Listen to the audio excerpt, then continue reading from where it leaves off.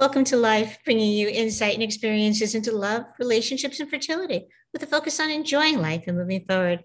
Today, we're going to be talking about what goes on in a fertility clinic with the Director of Social Work at RMA of New York, Renee Gower. Welcome to Life, Love, Insight, Fertility Experiences. I am so happy to be here today with Renee Gower, who is the Director of Social Work at RMA of New York, and she's got a private practice, and she specializes, of course, in trying to conceive and fertility and health coaching and all different kinds of things. And she just finished the New York City Marathon. So it's really a pleasure. I know her for so long, and it's such a pleasure to have her on my podcast. So thank you for being here. Thank you so much for having me, Lori. I always love our discussions so much. Yeah, me too. I really do. And I'm so happy that we could talk today really about what it's like when people go to clinics, because I have not worked in a clinic for fertility. And I always work with people who, of course, go to fertility clinics. And there's so much that goes on that I thought if we could just kind of give the basics of what you anticipate and what it's like and how to deal with it and cope with it and kind of go through that process of talking to the doctors, that would be fabulous. And who better than you to help explain this story? Yes, well, I'm so happy that you're doing this episode, because I think right when you're in it, you often forget how daunting it can be. A great word. Someone, kind of walking in. Certainly I see that every day in my clinic work. And so I love that you're doing this episode to hopefully help people know what to expect and maybe alleviate some of the anxiety. Yeah, it is daunting. I think that's a really good word to use. And we were just chatting for a minute before, and I was sharing with you that a lot of people change clinics. And because each clinic kind of has its own personality or style or way about it. So when somebody does select RMA and they go into your clinic, and there's so many different satellites of RMA, and I know people who are so happy going there. What do they anticipate, or how do you think they can best be able to deal with even just like picking up the phone the first time and getting that receptionist on the phone? Sure. Great question. Well, I want to preface everything by saying, look, of course I'm biased. I work at RMA. RMA is a fantastic clinic. I think our patients are all cared for, treated compassionately with kindness. The way we're set up, they have teams. So you're working with a doctor who then has specifically a nurse and a coordinator who works for them. So I want to sort of take RMA out of the equation and just sort of speak generally about clinics in general. And I will say, I have personal experience with this too, because my first experience in the field was actually as a patient. I was a patient before I became a professional in this space. And I became a professional in this space because I had such a difficult experience as a patient. And so that's kind of how I got into this. So I will say, I think an unprepared patient goes into this and can often feel like a deer in headlights. That's exactly how I felt. I remember back, it was about 7 years ago now, my first appointment at the fertility clinic, and I felt like a deer in headlights. And what I see really commonly, you go in for an initial consult and you walk out feeling super overwhelmed. I don't care how great your doctor is. Yeah, I don't care how great your doctor is, how great your clinic is, your team is.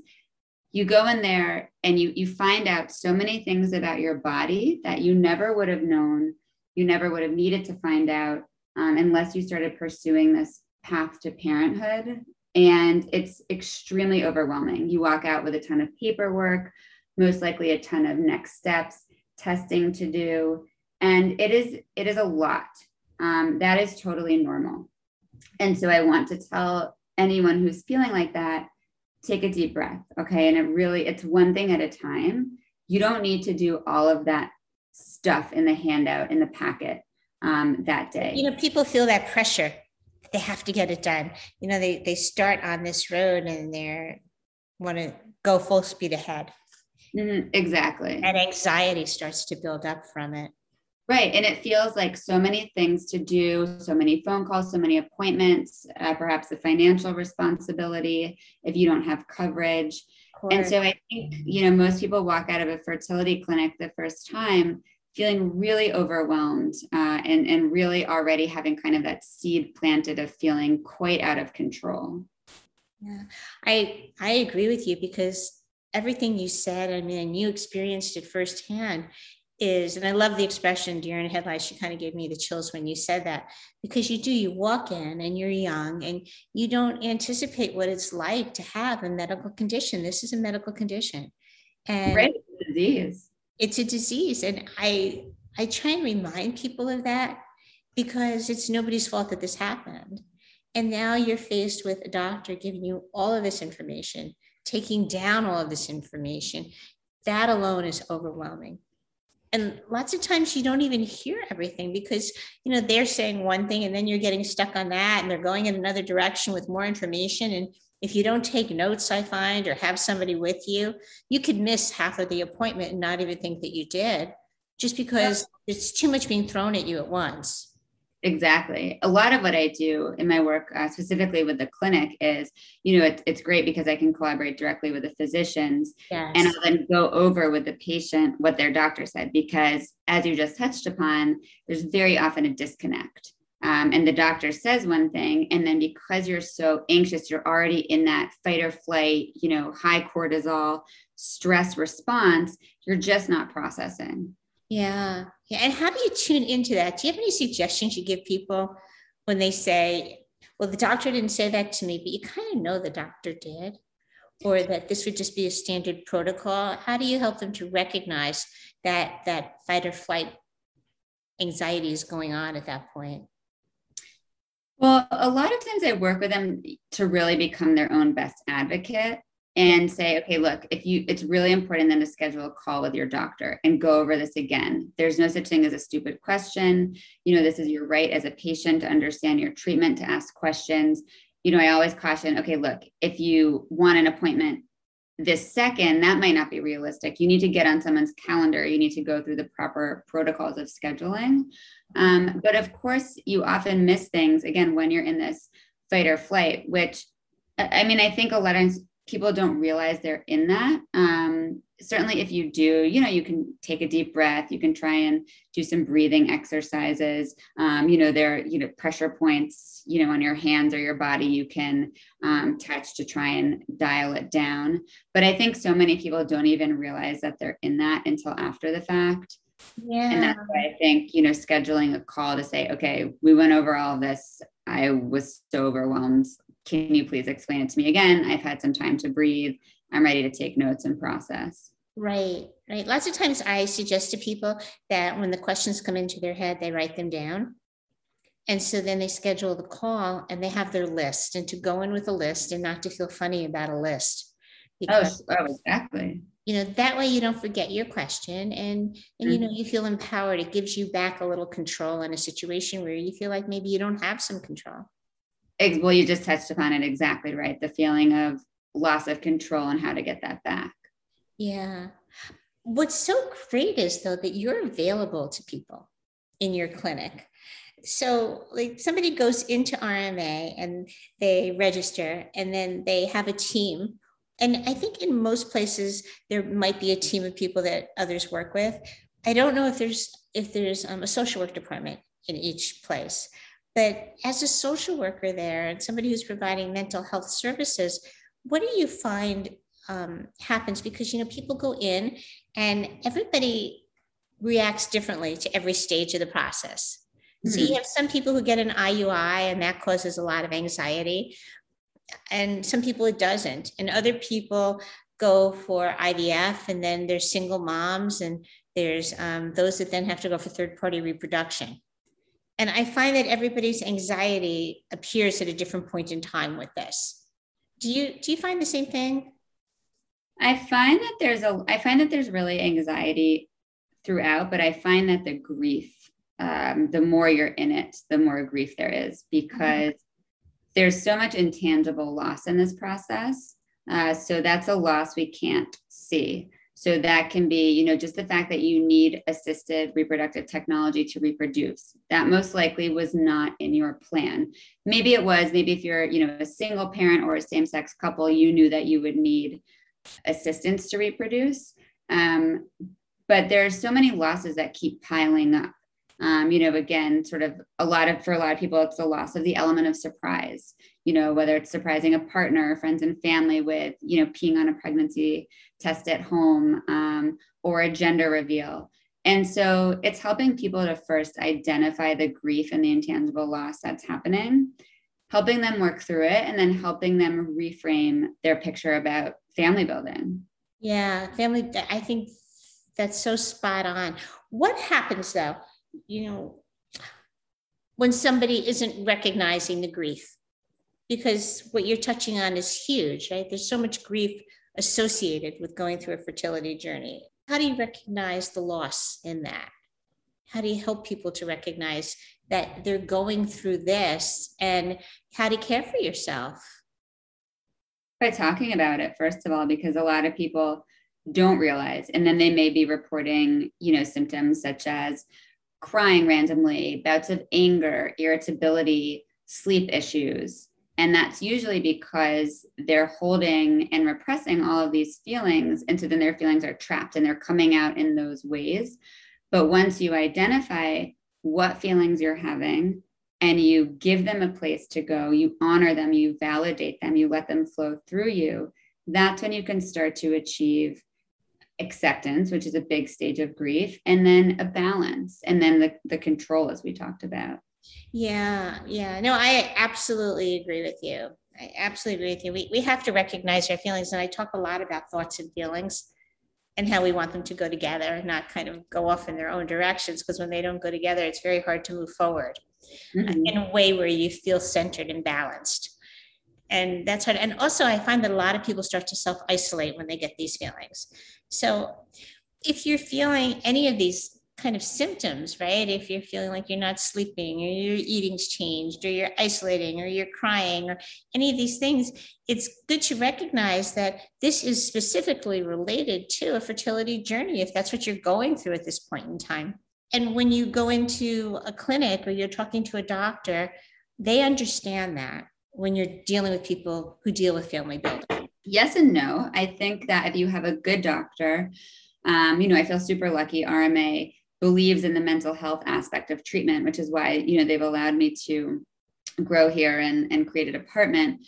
I think there is still a big disconnect, though, largely speaking, in the field about the mental health aspect of this. And so I think a lot of times, it's not given enough credence or enough, space by physicians. And so I think, again, it is quite important to realize this is situational.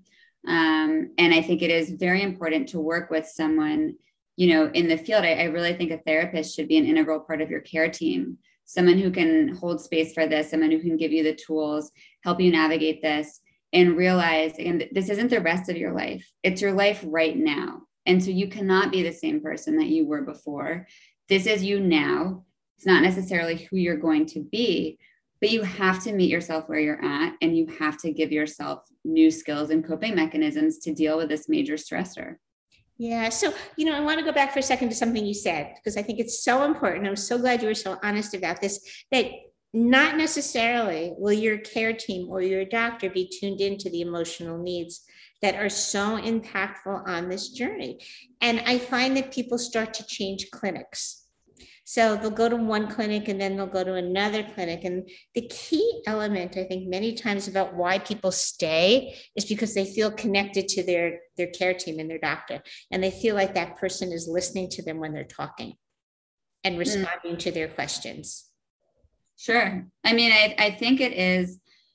I think communication is really important. And so a lot of times I work with people, they're having a hard time with their doctor. And I say, well, did you tell your physician that you feel this way?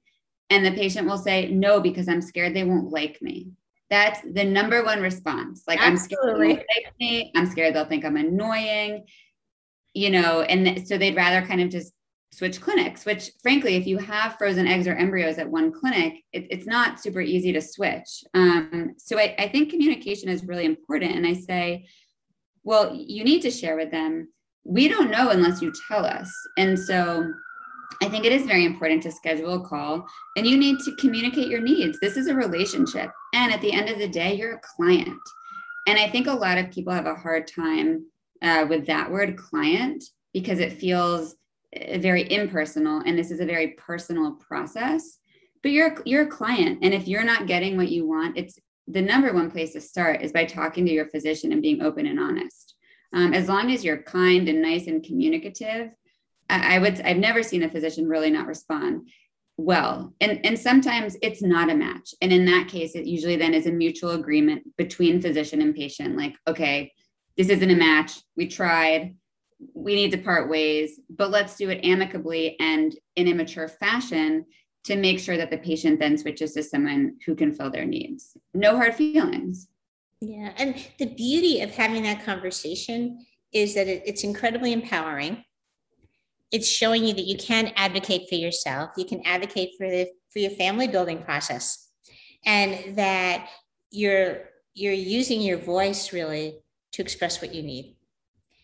And the word client is good because the truth is fertility is expensive. It's an expensive proposition for most.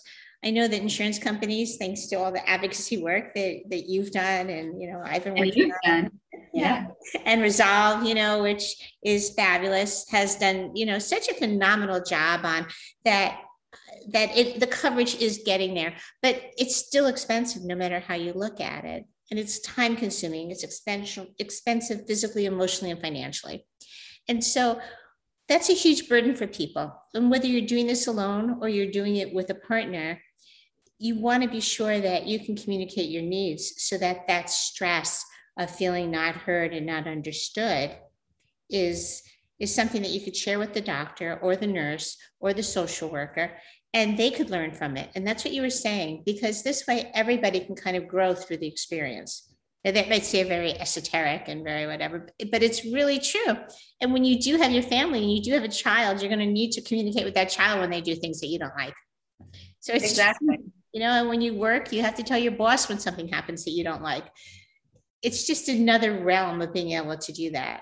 I mean, and I think part of it is there's this sort of like antiquated school of thought about doctor patients, and that doctors are sort of these people we don't question and we don't be in touch with, after an appointment. And I don't think that it's really like that anymore. So many doctors now, they're on social media, they're accessible via email.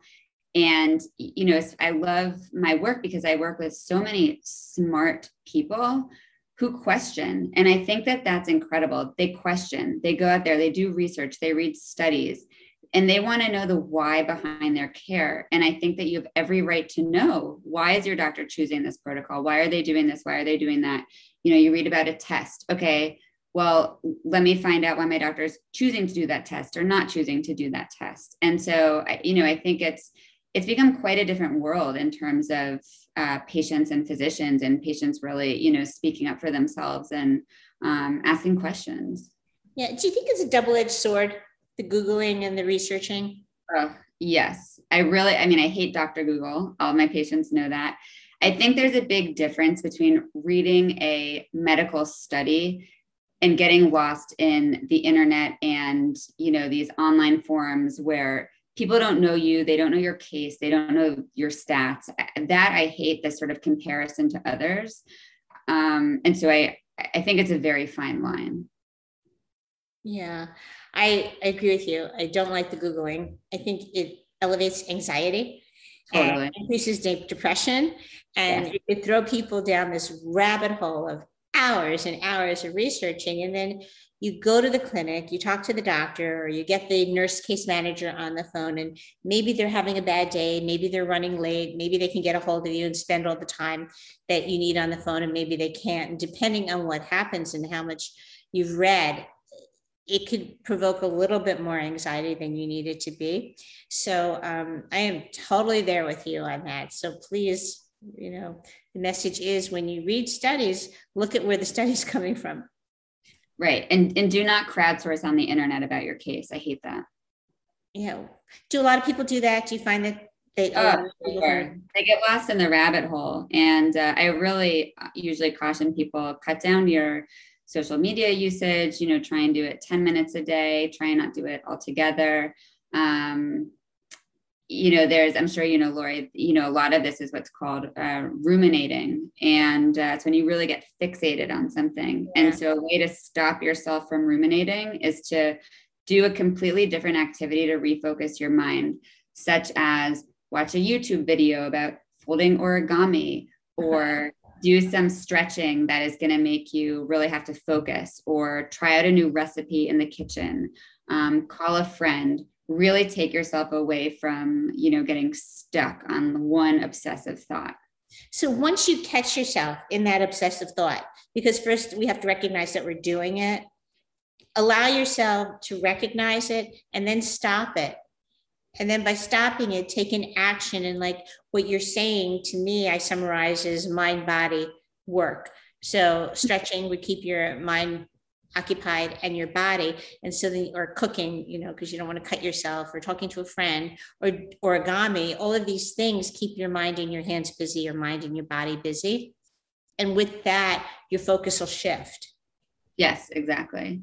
Yeah, so that's great. Yeah, it's recognizing it when it starts to happen. Mm-hmm. Sure, right, and realizing, okay, I've been stuck. I haven't been able to focus on work because I've been obsessing over this for the past hour. Right? Okay, I need to stop this. I cannot waste my day being stuck in this thought, because the other thing is, look, the end of the day is going to come. Okay, and it's how you get there that you're in control of, right? And I think it's very up to us. Are we going to have a good day or a bad day? Okay. And do you want to spend the next few hours ruminating, getting lost in the internet, or do you want to take control of yourself? Okay. It doesn't mean that we can take control of your fertility journey. We can't predict the future, but you are in charge of today. You are in charge of right now. You are in charge of the present. That is so empowering and so hard for so many people to do. Oh, it's so hard. It sounds so easy, but we both know it's not. Oh my gosh. People always ask me, oh, were you doing this work when you were on your own fertility journey? And I say, no. And I think now, okay, if I went through this again, would I be able to do this in a totally different way? When I was going through it, I had none of these tools. It was one of the hardest experiences of my life. And that's why I went into this, because I don't want anyone else to suffer like I did, because I wasted 2 years of my life. Well, yeah. And I hate thinking that you wasted it. I think it was the journey you had to go on. That's how I always kind of look at it. But the other thing is, and I would encourage people this, and that's why I'm so glad that you're talking with me today about this and the mental health aspect. I think it's important to talk to somebody who's familiar with fertility and mental health, and not just a therapist who's not necessarily familiar with mental health services. When people call me, I always offer to speak to their therapist if their therapist is not familiar with mental health issues around fertility, because many times, if we were depressed before we started this, or a little depressed or a little anxious before we started fertility, it's going to, I find it escalates, it increases and it expands. Yes. It can certainly trigger a lot of things, history of eating disorder, especially to depression, anxiety, as you said. Absolutely. Yeah. So somebody comes into the clinic now, right? And they register and they go to meet their doctor, and it's the first visit. And so how do they wind up going to see you? How does that transition happen? Usually they're referred, or they see my name in the packet, word of mouth. It kind of varies. I wish, my macro goal is to really build out and have many more of me, so that every patient can have a social work consult on their first visit, because I think that would dramatically improve patient experience. Unfortunately, right now, there's just one of me. I have a really amazing intern, super excited this year I was able to bring her on. She's incredible. And so my goal is really to keep building this out, so that we can serve more people, and really, especially from the beginning, because I think, I hate when people come to me and they say like, oh, I wish I'd known about you, 3 months ago. And when they're already in a bad spot, my goal is to prevent people from getting to that bad spot. So how do you start off? Like, what would be like the the initial takeaways you would give somebody from a first conversation or first chat with you? We talk a lot about control. We talk about uncertainty, grief, loss, how to set up friends and family members for success in their support of the patient, patient advocacy, resources, if someone's interested in support groups. I know you have many fantastic support groups. I refer a lot of people to. I think that's a great coping mechanism. Yeah, and you do too. You do too. I think they're so powerful, right? It's almost like a gift to run them. Yeah, I love support groups and letting other people connect with each other. Yeah, and I don't know if you found this with your groups, but many of the people continue to stay in touch for years after the groups. So that's really, that's amazing. Isn't that amazing? It's so nice. I know it's really nice. So you mentioned one other thing just now that I think is so important. So the first time also you mentioned setting the family up for success to be able to support them. So that is huge. I mean, it really is. Yeah, I think, so many people end up feeling like very triggered because I think a really common response is, just relax and it will happen, or why don't you just adopt, or it's because you waited too long or you're working too hard. And so the first thing I usually tell people is, okay, it's impact versus intention. So most people in your life, they're well-meaning. So their intention is to help you. Okay, the impact is not helping you, but they don't know what to say. And they want to fix it for you. And the reality is they can't, because they can't give you a baby. And so you have to tell them what you need. You have to say either, I want you to ask me about it, or I want you to, just send me heart emojis every day, or I want you to just tell me it's going to be fine, or I'm going to tell you what I'm going through, but then I don't want to talk about it unless I bring it up. Whatever you're needing. And I think it's very important for you to check in with yourself weekly on that, because one week you might need constant support and then the next week you might not. And it is, again, really communicating with people. If you can start like a big email list and let people know, or a text message and just say, hi, I need this. You really set people up for success in their support of you. That's a fabulous suggestion. That really is. Are people comfortable with that? Have you gotten feedback on that? I think sometimes and I always say, look, I know it's not fair. It sucks. It's another thing you have to do. Why can't people just be mind readers and know what you need, right? Like, you're the one going through something. Why do you then have to kind of cater to other people? But, again, I think 20 years ago, cancer was the C word, right? People, they didn't talk about it. They whispered about it. And then now it's everywhere, right? And I think, unfortunately, infertility is kind of where cancer was. It's stigmatized, it's quiet, unless really you know someone who went through it, or you're going through it yourself, it's just not as commonly known. Another kind of macro goal I have is to really change the stigma of this and make it more well known, so that society at large, employers, especially friends, family, they understand what someone going through infertility is experiencing. And I think that's on us to raise our voices and educate people.